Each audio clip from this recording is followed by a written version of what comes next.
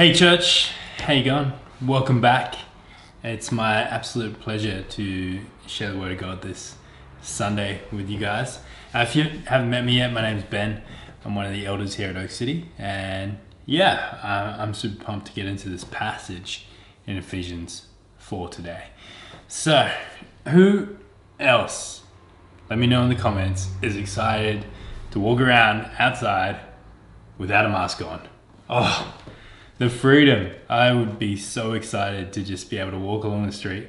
One of my favorite things to do is to smile at people and say g'day and how you going, and have that interaction. But it's been so difficult with masks on, right? It's so hard to tell human expression behind a mask. It could be anger, could be sadness, could be joy. You don't know. But I am well and truly ready. I mean, one of the hardest days wearing a mask was, I think it was about 28 degrees and I was out lawn mowing, and I had to wear a mask at this point while I was working outside, and it was sweaty as but for me it's been the hardest bit about masks is not knowing what's behind them, the human expression, the human countenance that's been lacking. It's been hiding those frowns or those smiles. But what gets me more than wearing masks because of a disease, I know the necessity of them. What gets me more than that is when we try and put masks on around each other, when we try and live with metaphorical masks, hiding our expressions, that hide our suffering, that hide our joy, that hide our love, that hide our excitement, all because we think it's the Christian way. You don't need to hide today, and I think that's exactly what this passage is getting at in Ephesians 4. Paul is tearing into the masks that we try and wear around each other, rather than embracing the true life of Christ that comes from the inside out. See, as I was reading this passage, I was reminded of this song by a band called We the Kingdom. The song itself is called Cages, and the opening verse goes like this. It says, "What if I got real honest? What if I took a risk? What if I opened up my heart and let you see in? What if I took my mask off, trying to fit in? I don't want to be a mannequin." And no, it's not a love song. It really is a song tearing into this idea of living a false life in order to please others around us. And this passage that we are looking at today, Ephesians 4:17 through 28, for me it's a huge invitation to live the true life, to get rid of the mask and to really live into the Oak City mantra of trying to live without the bullshit. See, what's going on here in Ephesians 4 is that Paul, in his apostolic calling, in his calling as an apostle, right? He's an anointed messenger of God. He is calling out the church in Ephesus regarding their conduct, regarding the way of life that they are living. And he starts with the saying, "With the Lord's authority I say this." He really is leaning on God's authority to say these things. He is not saying it from himself. He really thinks it is a Holy Spirit thing to call out this internal war. This internal war that is raging on inside our souls between the truth and the lie. And they're both begging for our allegiance. They are both trying to sign us up to their way of life. See, in this passage, Paul, he goes through and he calls out some of the symptoms of the false life. He has a go at them for lying to each other. Like lying to your own body would do any good. He calls out stealing as a way of life. He calls out anger and just unjust anger. Anger towards others. He says that we have no part in the way of life of those outside the church, that they the message says are just living like they're confused. They don't know which way is up. So we are not called to be outsiders. We have learned the way of Christ. And therefore we are called to a new way of life. A new way of life that starts by winning that battle in our heart for the truth and the lie. See, the symptoms today might be different, sure, but the underlying truth is the same. Resist the false way of life, Oak City, and lean into the truth. Take off your mask. Allow yourself to exist in authenticity. No BS. No BS. People love that about our church, that we say it. Let's not just be people who say things. Let's be people who live things. Let's live no BS. And that's where God begins to craft us into the likeness of Christ. When we can be real with ourselves and real with others. When we can live no BS. See, it says that we are to put on the new self, created after the likeness of God, in true righteousness and holiness. When you are real with yourself, you know that your righteousness and holiness come from one person and one person only, from Jesus Christ. And that the way you are living now is no longer judged. It is no longer shameful because He is working you out from the inside out. Your heart is being transformed into this new way of life. See, we no longer need to live a life held back in shame or fear or loneliness. We are invited into this community of love, the kingdom of God, where we are on this journey together. See, do not be worried about what others may think. If you share your struggles with them, sure, they might judge you. They might hurt you. But God might be using that to work something out in them as well. To work out our judginess, to teach us grace, to... Don't be afraid to share what is going on in your life. Forget offending people or upsetting them or disappointing others. Don't be convinced you are the only one who could be struggling with that thing. Each and every one of us in this church is a work in progress. We have not arrived. You are a work in progress. I love this passage in the Message. It says, since then, the very same passage, Ephesians 4, since then we do not have the excuse of ignorance in everything. And I do mean everything connected with that old way of life has to go. It's rotten through and through. Get rid of it, the Message says. And then take on this entirely new way of life. A God-fashioned life. How good is that? A God-fashioned life. He is the one fashioning your life. A life renewed from the inside and working itself out into your conduct as God accurately reproduces His character in you. See, like a statue doesn't start as a almost human form. The artist has to see the human form within the block of concrete or the block of stone or the block of marble, whatever it is. God sees the finished picture of you within the block, within the stone, within the lump of coal. He finds the diamond. He knows what is in there, and He is chipping away and carving away at the statue to create you into your new self, into your true self.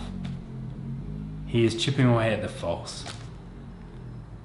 Glory to God that He chips away at the false, that we don't have to live that way of life anymore, but we are called to live true to what He is doing in us. So like a beautiful artist, He is carving this statue. He sees the finished product inside the stone, and He is working on you.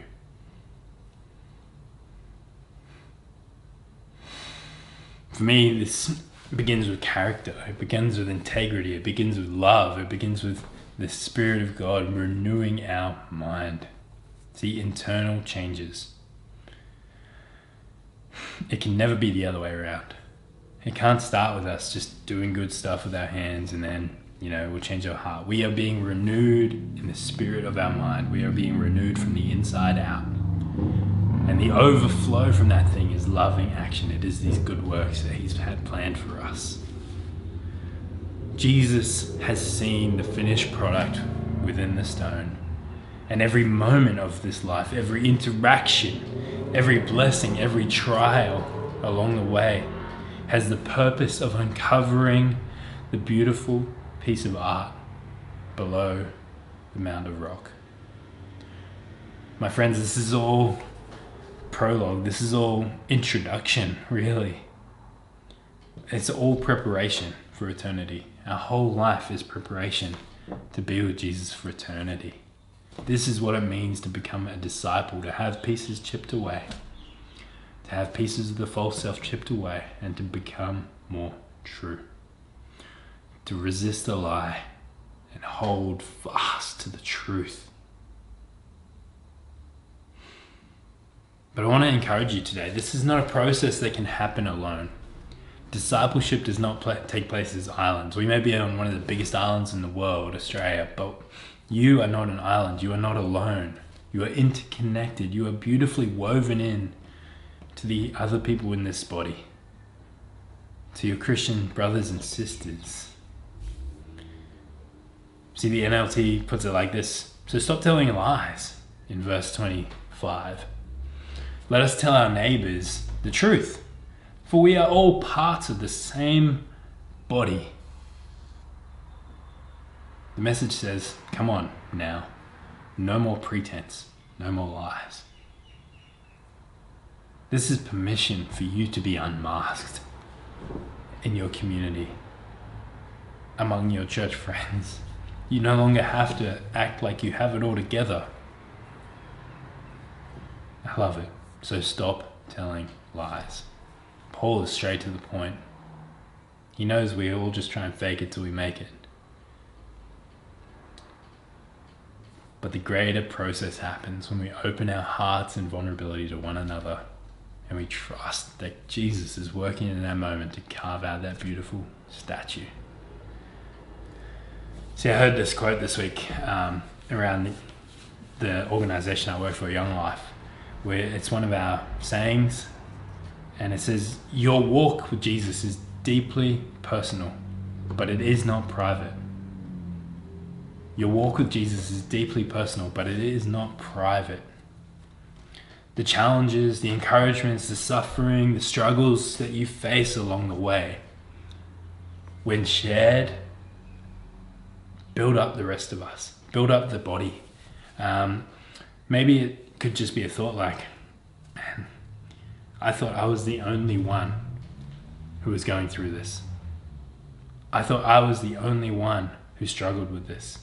Thoughts like that can shut sharing down. Guess what? You're not. These things are common to us all. And if we could just share honestly and authentically with each other,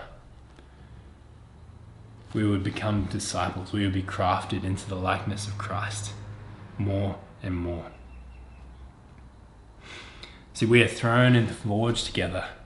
We're in the pressure cooker, guys. We are in the slow cooker of discipleship. Don't expect God to clean up your life overnight. This is a lifelong process that He has invited you to. And He is carving you, crafting you into the likeness of Christ. When we try and make our discipleship private, we miss out on the whole point, to be fair. We actually miss out on the abrasiveness of the people around us. People who just don't get us, or people who judge us, or the people who, like, those things can work to forge us into greater disciples of Christ, into greater followers of Jesus, into more intimacy with Jesus. Take those things back to Him. We miss out on truly knowing each other and glorying in the triumph of God in our struggles. Like, don't hide them, guys. Don't hide your life today. Choose to take off the mask. Resist the lie that you are not good enough. You have been made right with God. Therefore, anything you can share, it's not going to undo that. You are loved by God. That is the truth. So the invitation I want to give you guys today is to consider, where might you be wearing a metaphorical mask? Where might you be hiding from your brothers and sisters? Where might you be missing out on God crafting you into the likeness of Christ because you're hiding? And the challenge is to find someone to tell about that. Could be someone in your huddle, could be a friend, but share it. Share it honestly and share it authentically. I want to finish by quoting the chorus from that same song, Cages by We the Kingdom. And then I'll pray for us. But the chorus goes, I'm coming out of my cages. I'm stepping down from my stages. I'm sick and tired of faking it. What I wouldn't give to be known. What I wouldn't give to be known. You no longer have to perform. You are not on a stage. You are not performing for your brothers and sisters in Christ. You no longer have to be in a cage of your own making and hide behind a mask of falseness. Be yourself. God's making you into a better you when you do. You no longer have to fake it. You have made it. And Jesus is making you. My dear Lord Jesus, I pray for my friends. Help us to take the risky step of diving deeper with one another, of taking off our masks, living real, living true. And I ask that you would give us courage for today. And you would remind us of the deep love you have for each of us, wherever we are.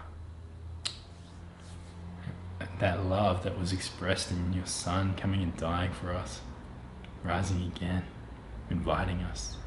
And it's in his name we pray all these things. Amen.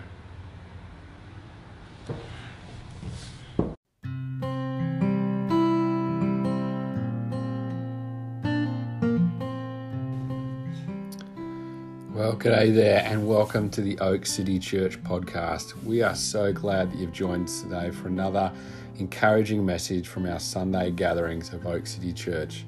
If we can connect with you in any way, please see us at oakcitychurch.com.au or check out our socials online. We hope to see you in person soon.